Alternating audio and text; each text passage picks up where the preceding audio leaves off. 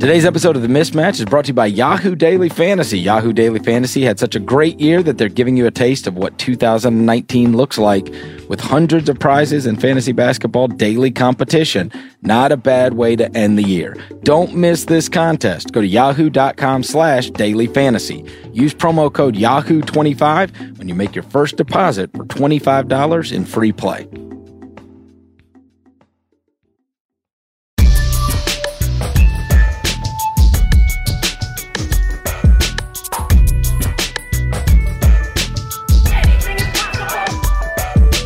Welcome to the Ringer NBA show. This is The Mismatch. I'm Chris Vernon. Join me as he does every Tuesday from TheRinger.com is Kevin O'Connor, a.k.a. Kevin O'Bomber, a.k.a. Kevin O'Concert, a.k.a. Kevin O'Climber, a.k.a. Kevin O'Christmas. Kevin! I was waiting for the Kevin O'Christmas one, Chris. How was yours? How are you doing?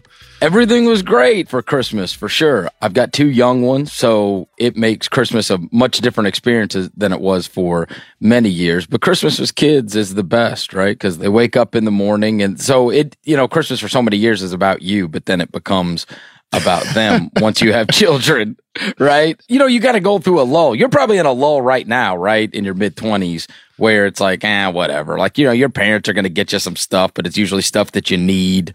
But other than that, I mean, right? I got underwear, undershirts, socks, got a couple shirts. But Christmas, it was great seeing family. I mean, I was happy to be home in Massachusetts for the holidays. It was really awesome talking with my cousins and everything over the holidays. It was great. I had a really nice day. Well, on a real quick aside note, for anybody that's older my parents are old now, 71 and 70.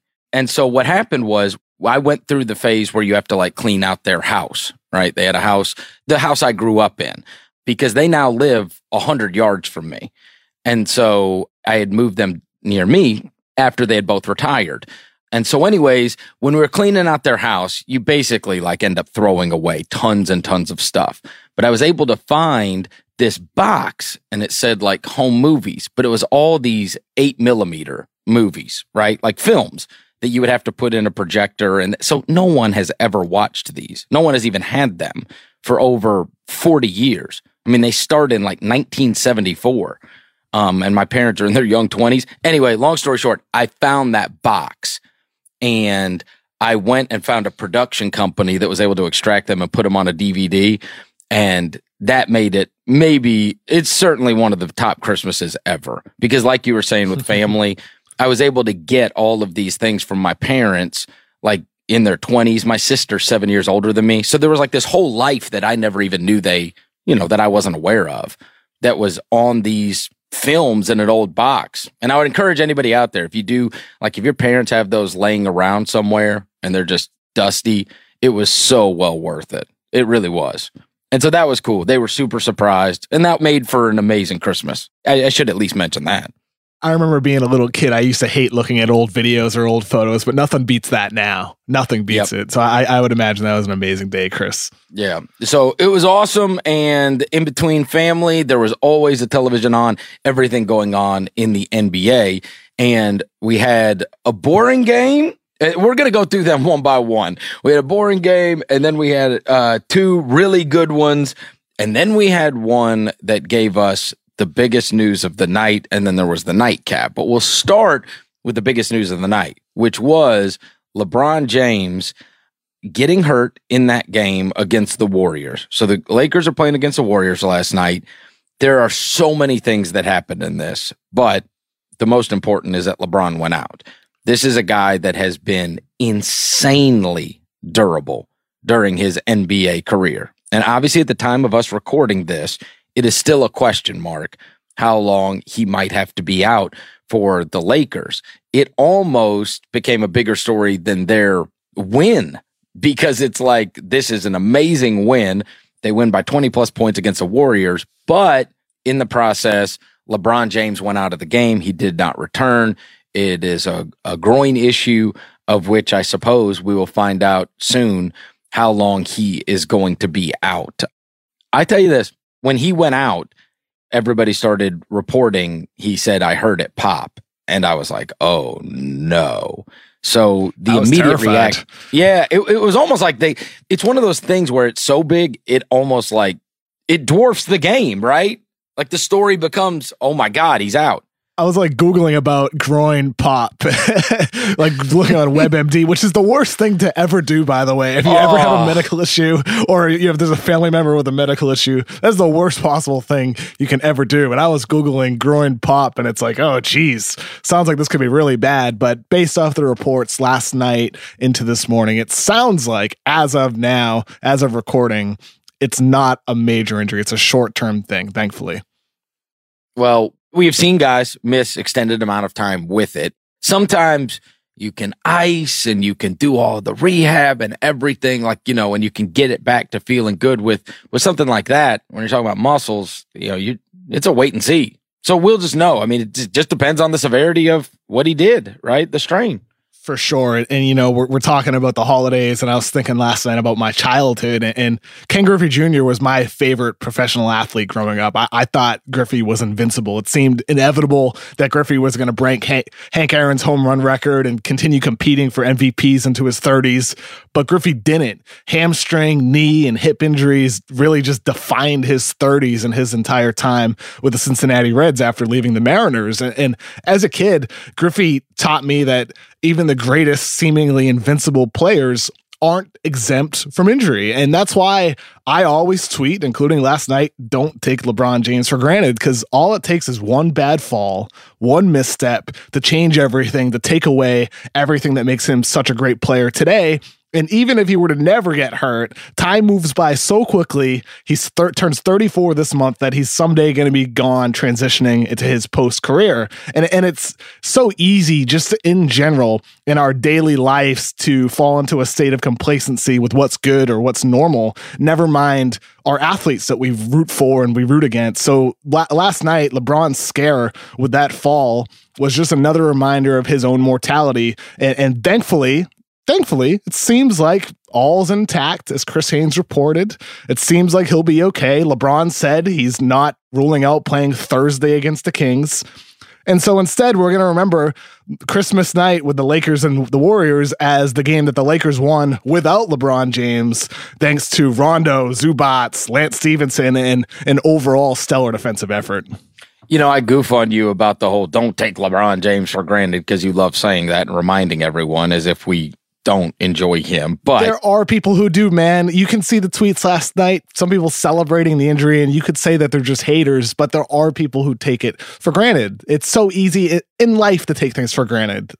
Well, one of the things that's interesting about what you're saying is we've never really had to consider it with him. We've lost guys for extended amounts of times, and it's one of those moments where you're on WebMD. I was on Basketball Reference, and I was like, what's the most games he's ever missed? Dude, it's insanity. It's year 16. He like never misses games. I think there was 7 games in 07-08. I had jotted that down as I was racing through and trying to jot down notes last night, but then I got caught back up in the game. So I had that one written down for 07-08. It looked like there were 7 games. One of them I had to remember was a shortened season, so that one doesn't count. Yep, 11-12, right? Yeah, so in terms of most games he has missed, I mean, games started even. You're down to, I guess, 76 in one year, 69 in 14-15. Nice. Yeah, nice. So 14-15, it's at 69 games. That was the first year back in Cleveland. Is that where he went away for a while? Remember, he like missed right? I believe he went so. Away. That was the little mid-season vacation. Yeah, and it came back like the Incredible Hulk. That was crazy. With the back injury, yeah. Yep. Also, that's the only season, well, it was the only season for the first time in like 5 or 6 years that he had shot under 50% from the field. I mean, the year before, his last year in Miami, he had gotten that up to 57% from the field. And obviously, he's been over 50% all the years of his career since. So that was his only year where he was under 50% from the field that first year back in Cleveland. So that's 69. But other than that, yeah, he has just not missed games. So we've never had to see him down on the ground and go, oh my God. He's one guy who doesn't take what he has for granted, with the amount of money he invests in his body and the amount of time that he puts into improving and maintaining his body. that's why with him, it's like, yeah, it's so easy to take it for granted because he seems invincible.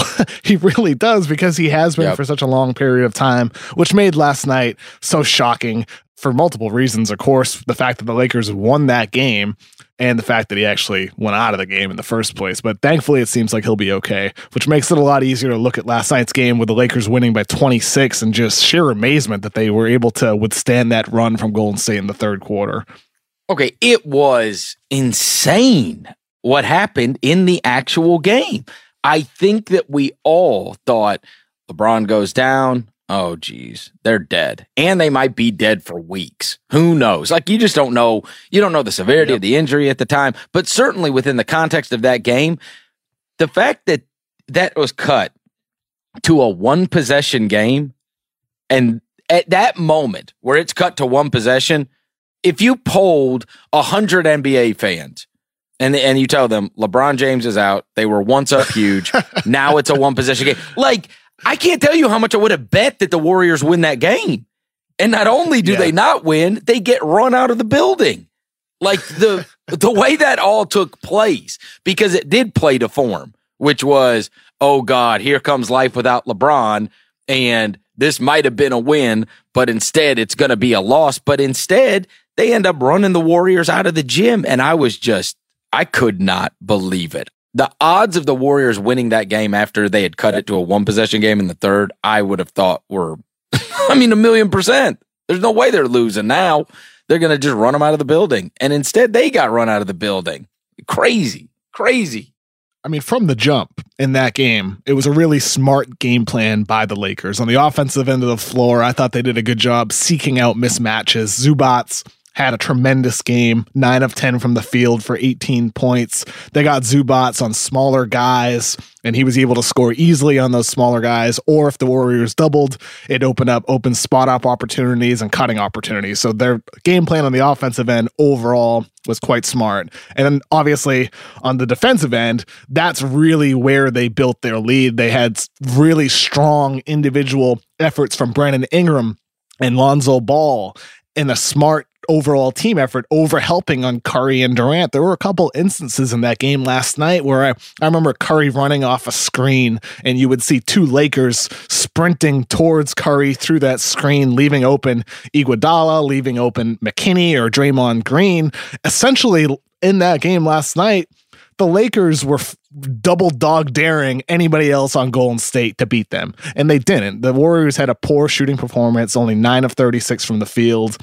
And I thought in last night's game, Chris, more than I can remember, a lot of times, Golden State's lack of shooting, aside from Curry, KD, and Klay, even though Klay Thompson is struggling this year from the field, it was highlighted more than any other time that I can remember, because there's not a lot of people on this team, aside from those three, that can be relied on to consistently hit shots. Okay, let me ask real quick, because I know that everybody's talking about this game today, and one of the sure standpoints is going to be what's wrong with the Warriors. I mean, in fairness, they lost their fourth home game by 20 plus points.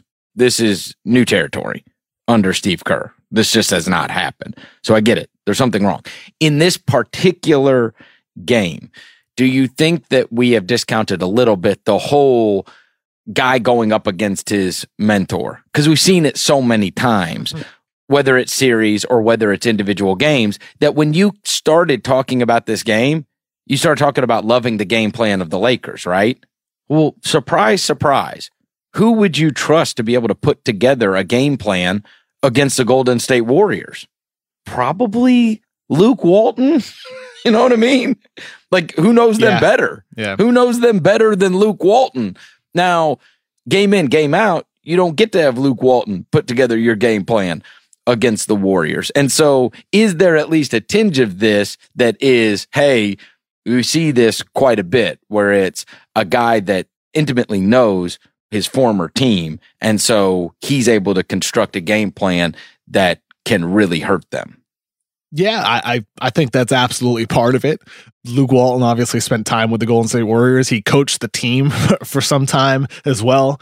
That's definitely part of it. I think the other side of it, though, is that the Warriors are still coasting right now, right? I think they're coasting more than ever. And I think, yes, the gap has certainly closed. I think they lost a little bit of their edge. But on paper, this team in the playoffs, when they're running an 8-man rotation, can still be devastating. They still have the number one offense in basketball, despite some of their struggles. But right now, they're coasting. So that's part of it.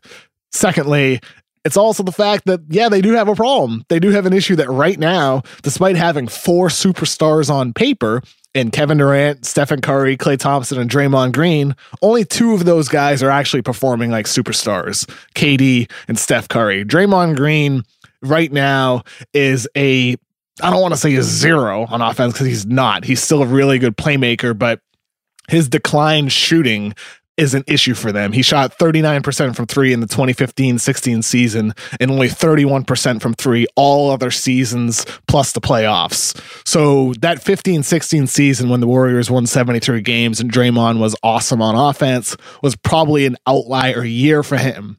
But the rest of his game has not gotten better since then, and his defense has declined. He's still a really good defender, but he's not an elite transcendence level defender. And in that sense, it's partially coasting. It's partially the fact that this is Draymond. The expectations for Draymond on offense need to be a little bit lower. And then with Klay, what has happened to his shot, Chris? What has happened to Klay Thompson's shot? This is the longest slump of his career. 33.7% from 3. Unreal. Yeah, the numbers continue to be down. He's 44% from the field, which is super low for him. The massive difference, I actually jotted this down last night because I, too, was the same way as you, which is what is going on here? The massive difference is this year, he is shooting 39% on uncontested looks, okay? He shot 52% last year. So when he's getting the shots and he's open, I mean, the rate is just down precipitously. To go from 52 to 39 is just a monstrous. And you don't even want to say regression to the mean because he has been more like the guy that if he's open shoots 52%. Like, so I don't know what this is, you know, and you listen to them and it's like, Klay's going to get it back. I ain't worried about that. That's what Steph says. One of the things that Draymond said was Klay will be better when I'm better. You know what I mean? Like we've all got to be better and the ball doesn't move the same way.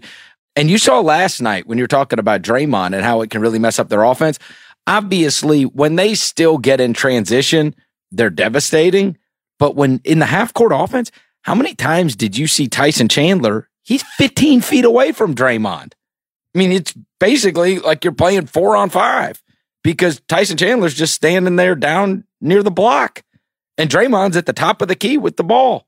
So if nobody has to guard him at all the way into 6 feet from the basket, this creates quite the problem. You know? Ultimately, that's what you have to do against Golden State. You have to do that because, I mean, look, forget about last night's game. This team's offense is still devastating. Still the number one offensive rating in basketball. Still elite in the half court. Still elite in transition. They have an elite offense. However, that's what you have to do against this team. You have to sell out on Curry, on Thompson, and Kevin Durant because the rest of this team right now just doesn't have the shooters. You need Jonas Jerebko to hit shots. He was 0 for 4 for last night. Al McKinney 0 for 2 last night. Sean Livingston obviously doesn't shoot threes. And that was despite last night, Andre Iguodala scored 23 points on 9 of 12 from the field, 3 of 5 from 3. You're not even going to get that from him every night. So against Golden State, this is the formula. To circle back to your point about Luke Walton, it's overhelping on Steph and KD and Klay and daring everybody else to beat you on that team. That's what you have to do, because if you don't do that, you're going to lose, because Curry and KD and Klay, eventually Klay, are still going to be able to beat you, those guys. All right, let's get to the flip side, which is the Lakers and what we saw when LeBron went out. I mean, Rondo! He was the best player on the floor, Kev. And I don't think it was particularly close. I mean, he was controlling that game down the stretch, and you saw that Laker thing, and they really rallied. You know, it was like I was impressed. It was like they had something to prove. You know, LeBron goes down, and you know, as I said earlier, when that's a one possession game, and you're going through the Warrior third quarter tsunami, which we've seen 100 million times. I'm just figuring they're dead in the water. But instead, Rondo and the rest really bucked up. And now you kind of saw that, I mean, I don't know. They got some talent, man. They do. They've got some talent. And that was their performance of the year, I think, needless to say, right? For the first time in maybe, I don't know, 6 years, 5-6 years, the supporting cast can't be an excuse for LeBron when it comes to how far they go in the playoffs. The reason they're not going to go far enough would be the strength of the Western Conference, but the supporting cast is good. They have a good supporting cast, Chris. They really do. Last night's game, obviously, Rondo, 15 points, 10 assists, no turnovers. He was unbelievable last night. Orchestrated their offense. I thought Rondo was the primary reason why they were able to withstand that run from Golden State and turn that game around. And then obviously other guys on that team, Kuzma, we've talked about him before. He can pop. He can drop 30 points here and there. He'll have his inconsistencies, but he can pop. Zubac has surprisingly, out of nowhere, this last week or so, turned into a contributing player for the Lakers, and that's important for them. I think in last night's game, we saw the value in having size. The way they utilize on-ball and off-ball screens to get Zubac's mismatches against smaller players got him incredibly easy buckets near the rim, got him offensive rebound opportunities for putbacks, got the Lakers second chances in general. Zubac was an important player for that team, and he won't be in every matchup. He can still be exploited in certain matchups. However, there is value in having a guy like that. Vernon Ingram's one-on-one defense was outstanding last night as well, as was Lonzo Ball's. Those two guys didn't score a lot for the Lakers, but their defensive contributions were really important to that win. Yeah, and one of the things was dependent upon how long LeBron was going to be out. You know that everything in this Western Conference is, you go on a 3-game losing streak, you're out of the playoff race right now. That's just the way it is. And so any amount of time without your guys is going to hurt you greatly, especially without your best player, is going to hurt you greatly. But as you were mentioning with Chris Haynes' report, it doesn't seem like this is going to keep LeBron out of the lineup for a very long time. They had lost, before last night, they had lost 3 of their last 4 games. But then you see last night, and it's like, geez, this is the best of. So I'll be interested to see, I'm going to do a little wait and see what they look like against Sacramento tomorrow night. And even with Sacramento won't be an easy out either, the way they're playing. Oh, no. I mean, Sacramento has been, I think, the surprise, wouldn't you say, of any of the teams in the NBA? Oh, no doubt about it. No doubt. But before the Kings are playing against the Lakers tomorrow night, they are playing tonight against the Los Angeles Clippers. It is going to be our NBA watch of the night. You and I are going to be able to watch it on TV, Kev. Isaac Lee, you're going to be there in person, right? Yeah. I mean, if you're watching on League Pass, maybe you can spot me in the crowd. Yeah. I'll look for you. Hey, or you can flip over to the Grizzlies and the Cavs. I'll be there. Nobody. No, tonight we do have the Kings versus the Clippers. The Clippers are 3-7 in their last 10 games. Are you feeling okay about it, Mike? They looked rejuvenated since Lou Williams came back. So I think that's going to be one thing to watch is Lou Williams versus De'Aaron Fox tonight.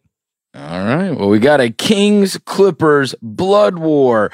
The Clippers, if they lose tonight, they will have the exact same record as the Sacramento Kings because the Kings are 18-15 going into the game tonight. The Clippers are 19-14, but the Clippers have been great at home. They are 11-4 at home so far this year. And remember, if you want to watch every NBA game, subscribe to NBA League Pass on NBA.com, Amazon, or your local cable and satellite provider.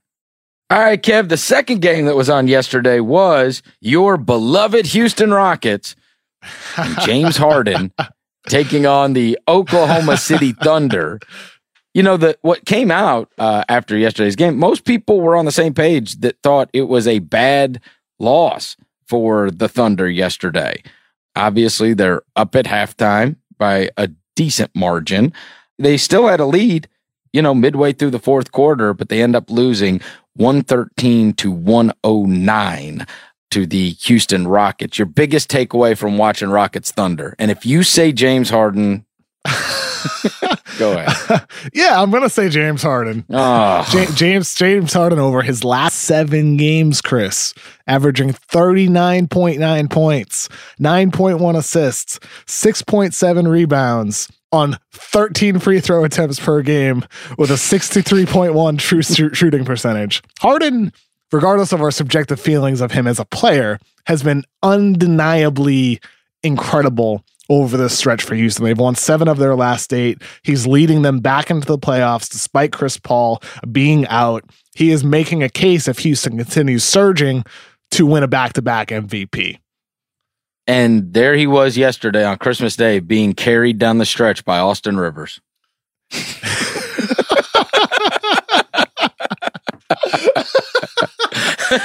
Good grief. But you know what, though? Austin Rivers was great. Austin Rivers was banging threes when it mattered most. And I was like, are you serious? This is crazy. He was banging threes, and he was also doing extremely well on the defensive end of the floor, grinding against Russell Westbrook, grinding on switches. Austin Rivers had a great debut for the Houston Rockets. And I know, like with Harden, I understand Austin Rivers is an easy guy to dislike, a very easy guy to dislike for a number of reasons, with some of the complaining, the Doc Rivers stuff, and everything else. And sometimes he's an annoying style player. However, he's a good role player. He's a good two-way player. And I think for Houston, he's in a situation now that's perfect for him. Houston takes a lot of layups and a lot of threes, and that's what Austin Rivers has transformed his game into, an analytically sound game. So it's kind of cool seeing him in this system. And not only that, but when he's trying on defense, he's a really good two-way player. And we saw that yesterday. I did see when he was a prospective free agent for everyone to sign, and then he signed with the Rockets. I did see the stat come across Twitter.com at Cosmos posted. Good website, or a very bad website, depending on your perspective. I'm not so sure. NBA players with 10,000 career minutes, a true shooting percentage of less than .525, and less than 10 total win shares since 2000. This is the list. What kind of stat is this? Ron Mercer, Michael Olowokandi, Maurice Taylor, Darius Miles, Flip Murray, Sebastian Telfair, Dion Waiters, Austin Rivers. Great company. It's great company. Great company. Great role player, as you said, Kevin. Great role player. I don't think I said great. I think I said, I'm not sure. I need to roll the tape back. But I think I said good, not great. Boy, and you have totally abandoned Marquise Chris and Michael Carter Williams. You told me they were going to matter. No, I didn't. I've been an MCW hater since the draft, man. I had him ranked in the 30s, which was too low for what it's worth. But MCW has not been a good player since college, even as a rookie, winning Rookie of the Year. Yeah, still hard to believe. It's a very good win yesterday for the Houston Rockets. And they've got to make it without Chris Paul for a while, you know? I mean, obviously you could say, well, it's to be expected that Chris Paul is not going to be playing 82 games for you, but they're going to have to get by without him. And it's interesting that if we would have projected at the beginning of the season, would you have ever in a million years suspected that we're watching a Christmas Day game where Austin Rivers and Daniel House are both playing over 25 minutes a game for the Rockets? It's crazy. Surprising with this team. Look, Clint Capella has turned into the guy that we imagined for years now. He was somebody who had to improve his conditioning, improve his body to withstand more minutes per game. And right now he's averaging a career high 33.6 minutes after never cracking over 28 over his first 4 seasons. He's become somebody that Mike D'Antoni can rely on as a two-way enforcer for over 30 minutes per game. That's been critical for Houston. He was elite rebounding last night. I thought, beat up Steven Adams in that matchup, man-to-man. Clint Capella has had some issues defending in isolations on the perimeter this season, but that's to be expected for a big man. But overall, he's still maintained his efficiency on the offensive end of the floor. He's improved as a passer. He remains an elite rebounder, and he remains an elite rim protector. Clint Capella for them has been vital, especially at this time with Chris Paul being out. No, he has for sure been immense. I mean, he is averaging 17 points a game, almost 13 rebounds and 2 blocks. and shooting 64% from the field. I mean, I know he just dunks and layups, but still, the shots are the shots. The guy he's been out of this world. And they obviously did the dance with him in the offseason to see what kind of contract he was going to get. And he has given them full reward for that because he's got a PER of 24.5 for God's sakes right now. I mean, that is immense. That's got to be towards the top of the leaders, right? I'm trying to see if he's not as high as I thought he would be on that list, but you're talking about everybody ahead of him is pretty much a huge star, with the exceptions of Valanciunas and Montrezl Harrell. Those would be the other ones. And Boban. No offense to Boban, but he's always the PER monster. Well, with Capella, he was a guy where it was a projection before, whereas, per 36 minutes, Capella averages this. Well, now he's actually playing 34 minutes per game, and he's sustaining the same numbers that he did on a per minute basis before. He's been tremendous for them. It's a little interesting, too, because we're seeing a lot of big guys this year. Wouldn't you say? Everything had become kind of perimeter based. And there we are. We're talking about those big games that we watched yesterday. And in the first game, you're talking about the significance of Zubac and about the size that the Lakers bring to the table. We're talking about Capella and these 23 rebounds and the game that he had. When we're talking about some of the surprise teams this year, whether it's Willie Cauley-Stein at the Kings or whether it's Montrezl Harrell at the Clippers or whether it's this ridiculous season that Jokic is having so far, or even Orlando. They've kind of been a surprise, and Vucevic has been out of his mind. A lot of big guys this year. It feels like there's a little bit of a renaissance. Sabonis, right? And Indiana's been great this year. There's a little bit of a renaissance of the big guys, and not necessarily the ones we would have expected. It feels like a greater impact this year. Size matters, Chris. Small ball is in vogue, and it matters a heck of a lot in the league, but size still matters quite a bit, especially if you're projecting moving forward in the league. A lot of the young big men that are going to be on contending teams for the foreseeable future, whether it's the Joel Embiids of the world or the Anthony Davises of the world, the Nikola Jokic types, those guys are going to be on those contending teams that you need to beat, and you're going to need size to beat those players. Never mind the fact that it's some of the role players, as you're mentioning, like a Sabonis, who is turning into more than a role player. Never mind if it's someone even like Giannis Antetokounmpo, who is not a quote-unquote big man, but he is a big man, right? Those types of players, you're still going to need size to effectively contain and neutralize those players. All right, so do you think the Rockets we kept on saying they inevitably will go on some type of a run. They're not nearly as bad as how they have performed. And it seemed like they got a real wake-up call. They rattled off wins. They beat Portland. They beat the Lakers. They beat Memphis. They beat Utah. They beat the Wizards. They took a 2-point loss at Miami. And then they turned around and beat the Spurs, and they beat Oklahoma City. And they've got Boston coming up tomorrow night. But you're talking about 6-1 in their last 7 games. And those are all teams, for the most part, that you're jockeying for a playoff position against. And that one loss is the at Miami game, which a lot of weird stuff when you have to play at Miami. You usually don't get a lot of sleep the night before.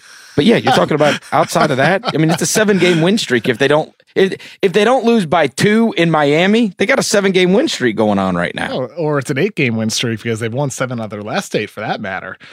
Houston has been really, really good. How sustainable is it? Well, they've seemed to have figured some things out. Daniel House has been better than Gary Clark. He has taken his minutes. Austin Rivers, obviously, his addition has been vital.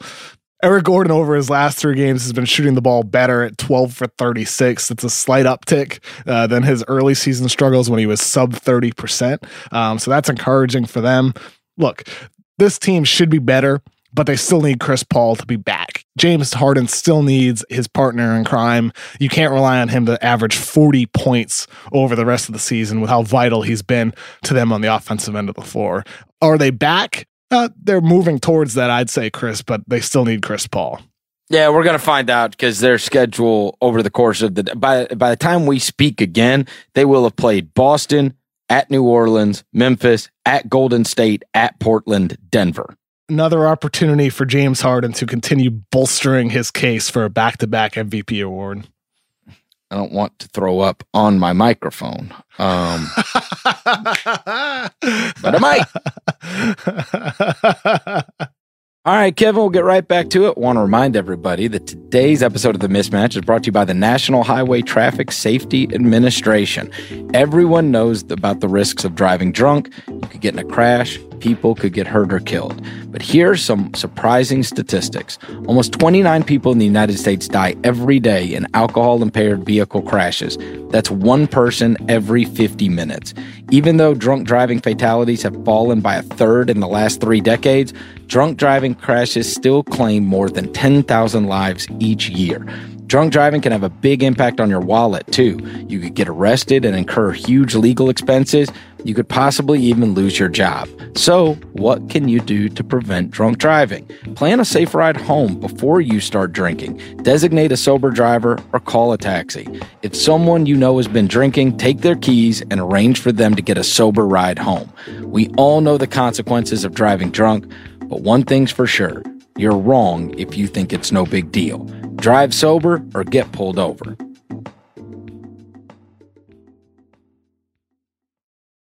Other games that took place yesterday. Speaking of teams that have gotten it right, the Boston Celtics, led by none other than Kyrie Irving, get a big overtime win on Christmas Day against the Philadelphia 76ers.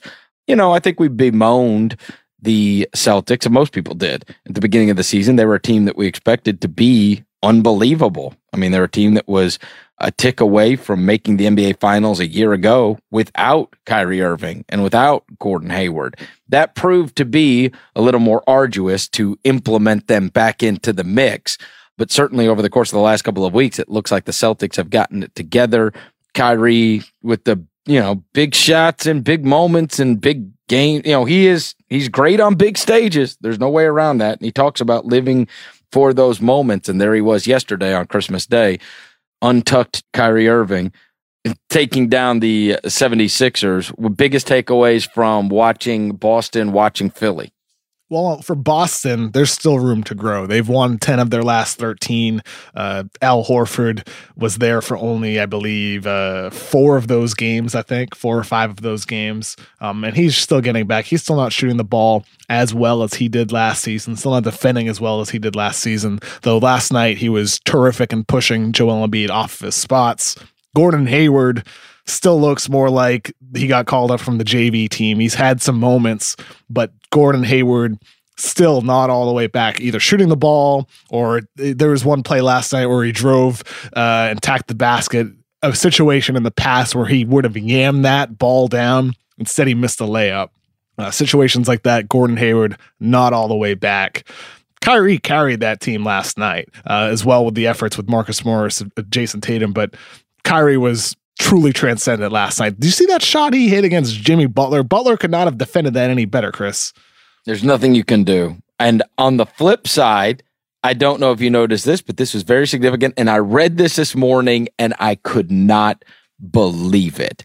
At the end of a shot clock, this is in the fourth quarter, when Ben Simmons got the ball and he put it up and he nailed a jumper.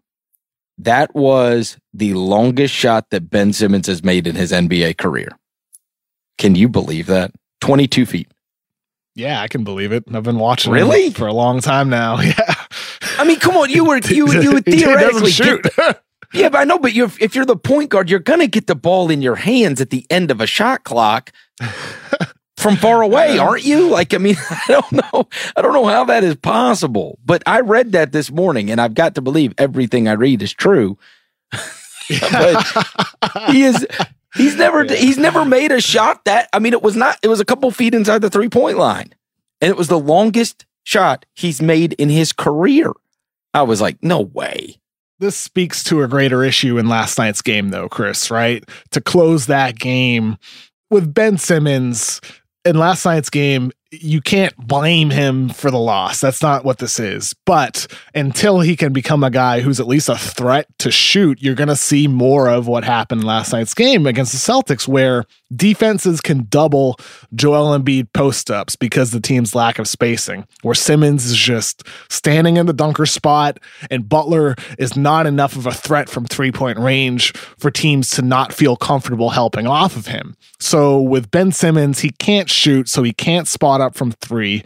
He can't run pick and roll to end games because teams are either just going to switch or go under screens because he's not enough of a threat to pull up with his shot. So Ben Simmons is this great regular season player, but in order to reach his full potential as a great playoff performer, as a potential all-time level guy, he needs to become a reliable shooter. And like, we're beating a dead horse here talking about it, but we just saw that again in last night's game to close that over the final 2-3 minutes of the game and into overtime, where it just restricts Philadelphia's half-court offense and makes life so hard for Joel Embiid, who over the course of the game was outstanding. Embiid was great last night, but life was made so hard on him to end that game because of the spacing issues in Philadelphia's offense, which is partially a result of Ben not having a shot. Well, the other interesting thing is that, and I know Joel Embiid has complained about this because they put him out farther away from the basket more since they attained Jimmy Butler, because Jimmy Butler's not a big floor spacer. He's a guy that wants to slash and wants to go to the basket and certainly play 18 feet in. So it does make for quite the issues when it can get bogged down.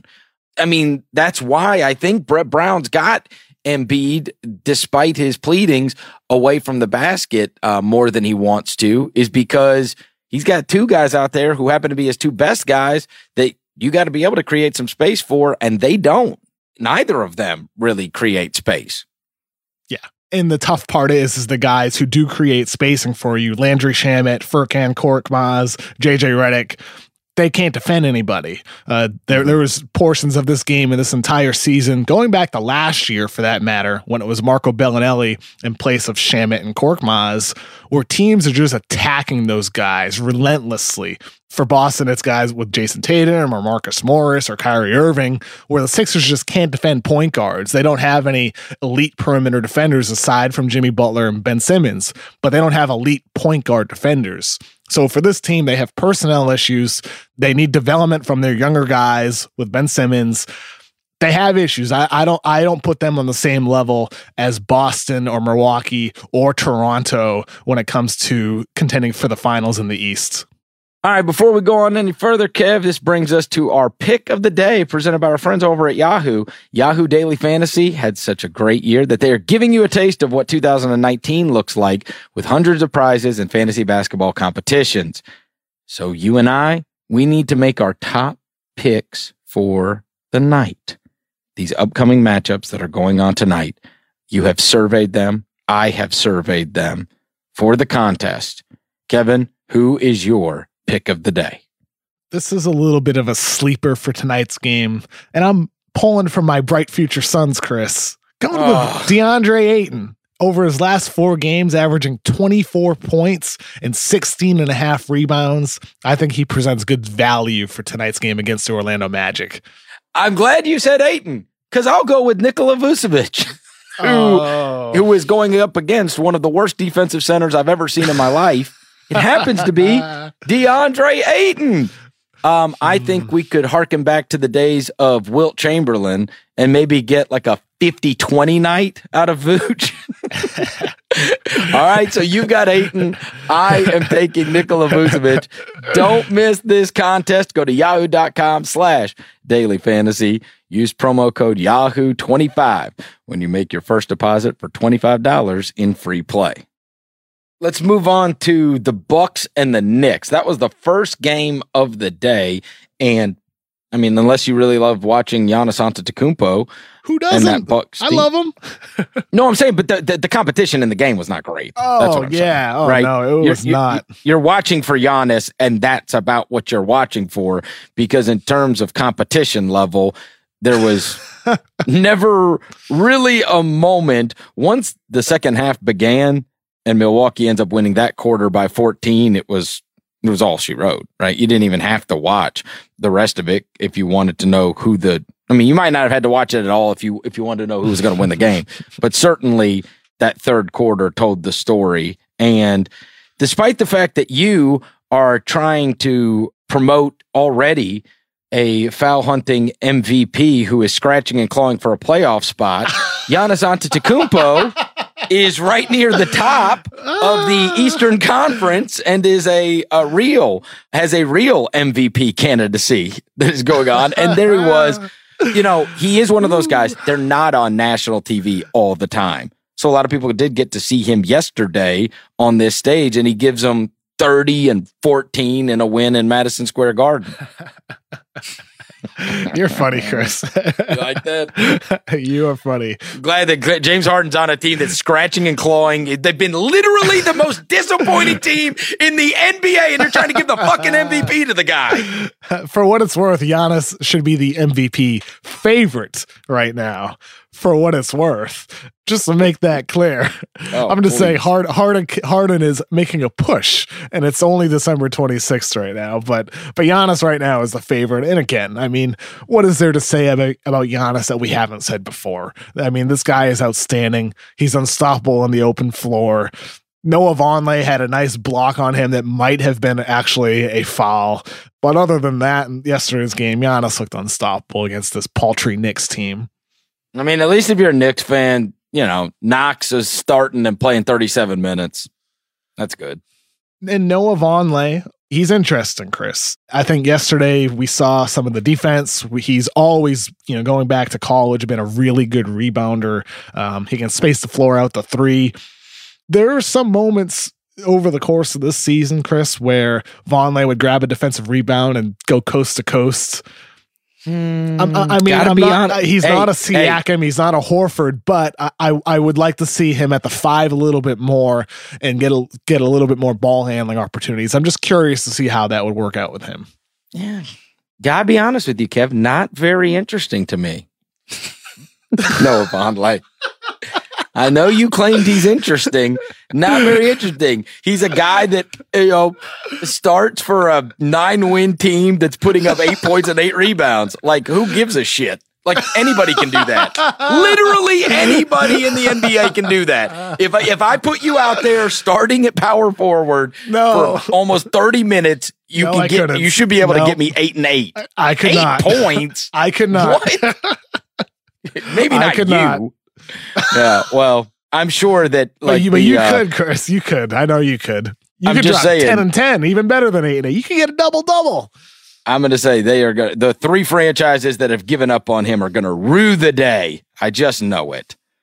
Charlotte, Portland, and Chicago are all going to really, and Portland again for that matter. Portland's tried it twice. Vonleh is an interesting, low-key, big man free agent option that could be a little bit more expensive than expected next summer. Yeah, an 8-8 contract year is it's obviously this is his biggest year that he's had so far this year. Watch out for Noah Vonleh. Yeah, watch out. I will be on high. I'll be on high alert, Kev. I know you will. Nightcap last night was Blazers Jazz. It does feel a little bit like the Jazz. There have at least been more performances over the last couple of weeks where they have looked like the team that we all thought was going to be really good. They certainly have not performed. They would certainly make the list of disappointments so far this year. They're 1 game under 500 through 35 games into the season, which we certainly would have not expected. But there have been flashes, at least, over the course of the last couple of weeks where I've watched them and thought, well, they clearly have it in them. They got that win against Golden State. They turned around and they murdered Portland. They've murdered Portland twice in the last week. And then that in-between game, they played Oklahoma City, and it's 107-106. It's a 1-point game. So at least in these last 4 games, they put together 4, I thought, really good performances in a row. For what it's worth, I did not see any of last night's game. I was in food coma. The lasagna I ate yesterday that my aunt made was just outstanding. The desserts were so great. I was in food coma yesterday, and I'm on East Coast time, and I went to bed. So I did not see Utah defeat the Blazers. It was a rave review for the lasagna. It really was. Dude, I'll tell you, man, it's the best lasagna. It is the best lasagna I've ever had in my life. My aunt makes this. It's just perfect. It's perfect, Chris. The best food you've had. It's that good. All right. Well, let me tell you real quickly, because they started off the season very well, which is Portland. You didn't have to see this game to at least be able to comment on this. Portland is a very, very interesting team to me because they've got these two unbelievable guys in the backcourt, and they have not been able to, they still to this day don't really have a third wheel to go along with them that they can count on every single night, right? It is Nurkic. He's averaging 14 points a game, 14 and 10, and is having a pretty good season. But in terms of, what befalls them in the playoffs is teams being able to take away one of them. Like those guys give them almost 50 points a night.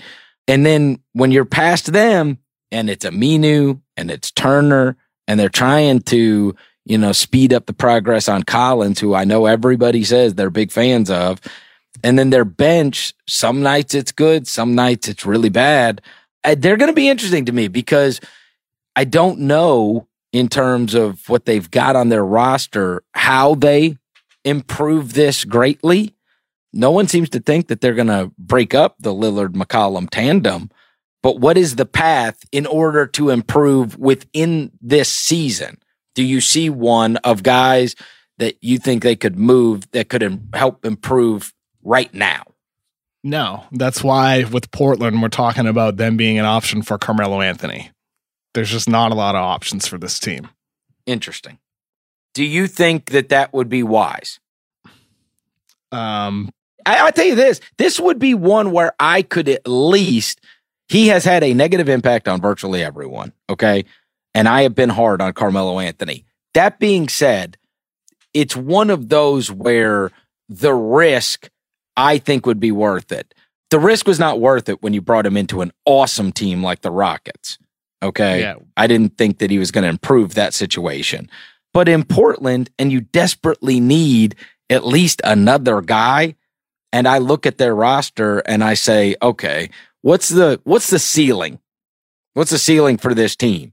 And so if I know the ceiling's not high anyway, where you might get out of the first round at this point, I think if you're looking at them, if you might, then I don't know. I mean, I just think you're, whatever your risks are, you're much more likely to take them. Because what's the point? Yeah. Anyway. I mean, with Carmelo, we have different perspectives, but we're arriving at the same point that he is probably not going to help, but he's worth the risk for Portland. Well, I thought he was for Houston. If I was really good, I would not bring him in if I was the Lakers. I wouldn't bring him in if I was Houston. I wouldn't bring him in if I've got something really good going. Yeah. It's not like Portland's bad.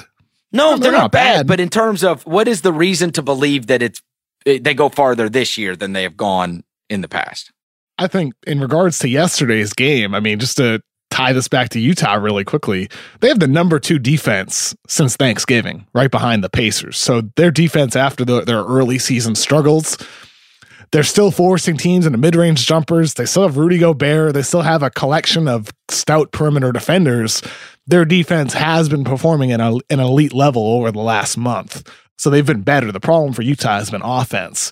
Donovan Mitchell has not taken a leap this season. They still need to be better on offense. With Portland, yeah, I think with them, their defense has regressed. Carmelo's not helping you there. They still have their set of issues, even with Carmelo Anthony. I think this just ties back to your original point, Chris. There's just not a lot of solutions for this team. So that's why with Carmelo, it's like, you know what? Screw it. Let's just add this guy so we had another scorer, go more all in on offense, and maybe it works out with him. It's only because I look at it and say, I think the ceiling's low and I don't have many ways. They might be able to move some of those guys. I don't know. Hey, I mean, we've argued about this for a long time. As long as we've known each other, we've argued about this. With Portland, their ceiling isn't the NBA Finals, but their ceiling still is really fun, competitive team that can make some noise in the playoffs. They still have that ceiling. Maybe make some noise. Maybe. Sure. Yeah. Maybe go 6 games in the first round. Is that what you're saying? Where that's not. I just know. I mean, obviously, listen, and there's so many teams that have this from that offseason a couple of years ago. And you look up and down the roster and you're like, oh, damn. And there's the one mistake when everybody was flush with that money and they gave $18 million for this year to Evan Turner. That's the killer. That's the killer. I just think in this Western Conference, in the West, aside from Golden State, we're in the playoffs, that they have an 8-man rotation, 9-man rotation, and they have, you would think, 4 superstars at that point. Besides that team, it's still hard to say who's number 2, unless you want to say it's LeBron with the Lakers. But even Oklahoma City, this season, they're 7-8 versus teams 500 or better. They're 8-10 versus the West besides the Phoenix Suns. Even the OKC Thunder, despite their elite defense, there's still questions about how they've performed against playoff caliber teams. There's questions about everybody up and down this conference, where with Portland, it's like if Dame and CJ get incredibly hot in the playoffs, maybe they can make a run. I also wonder, though, where that one extra move is, though, for them this season to help give them a greater edge in the playoffs. Kevin, it is always a pleasure. I'm glad to get to talk to you after Christmas, and glad to hear that you had a good Christmas. Safe travels back home, and I'll talk to you next week. You too, Chris. It was a good one. Have a nice one. Thanks, brother. Thanks, everybody, for listening to another episode of The Mismatch. If you dig what you're hearing, go give us a rating and review on iTunes. 5 stars, 5 stars, and we will talk to you next week.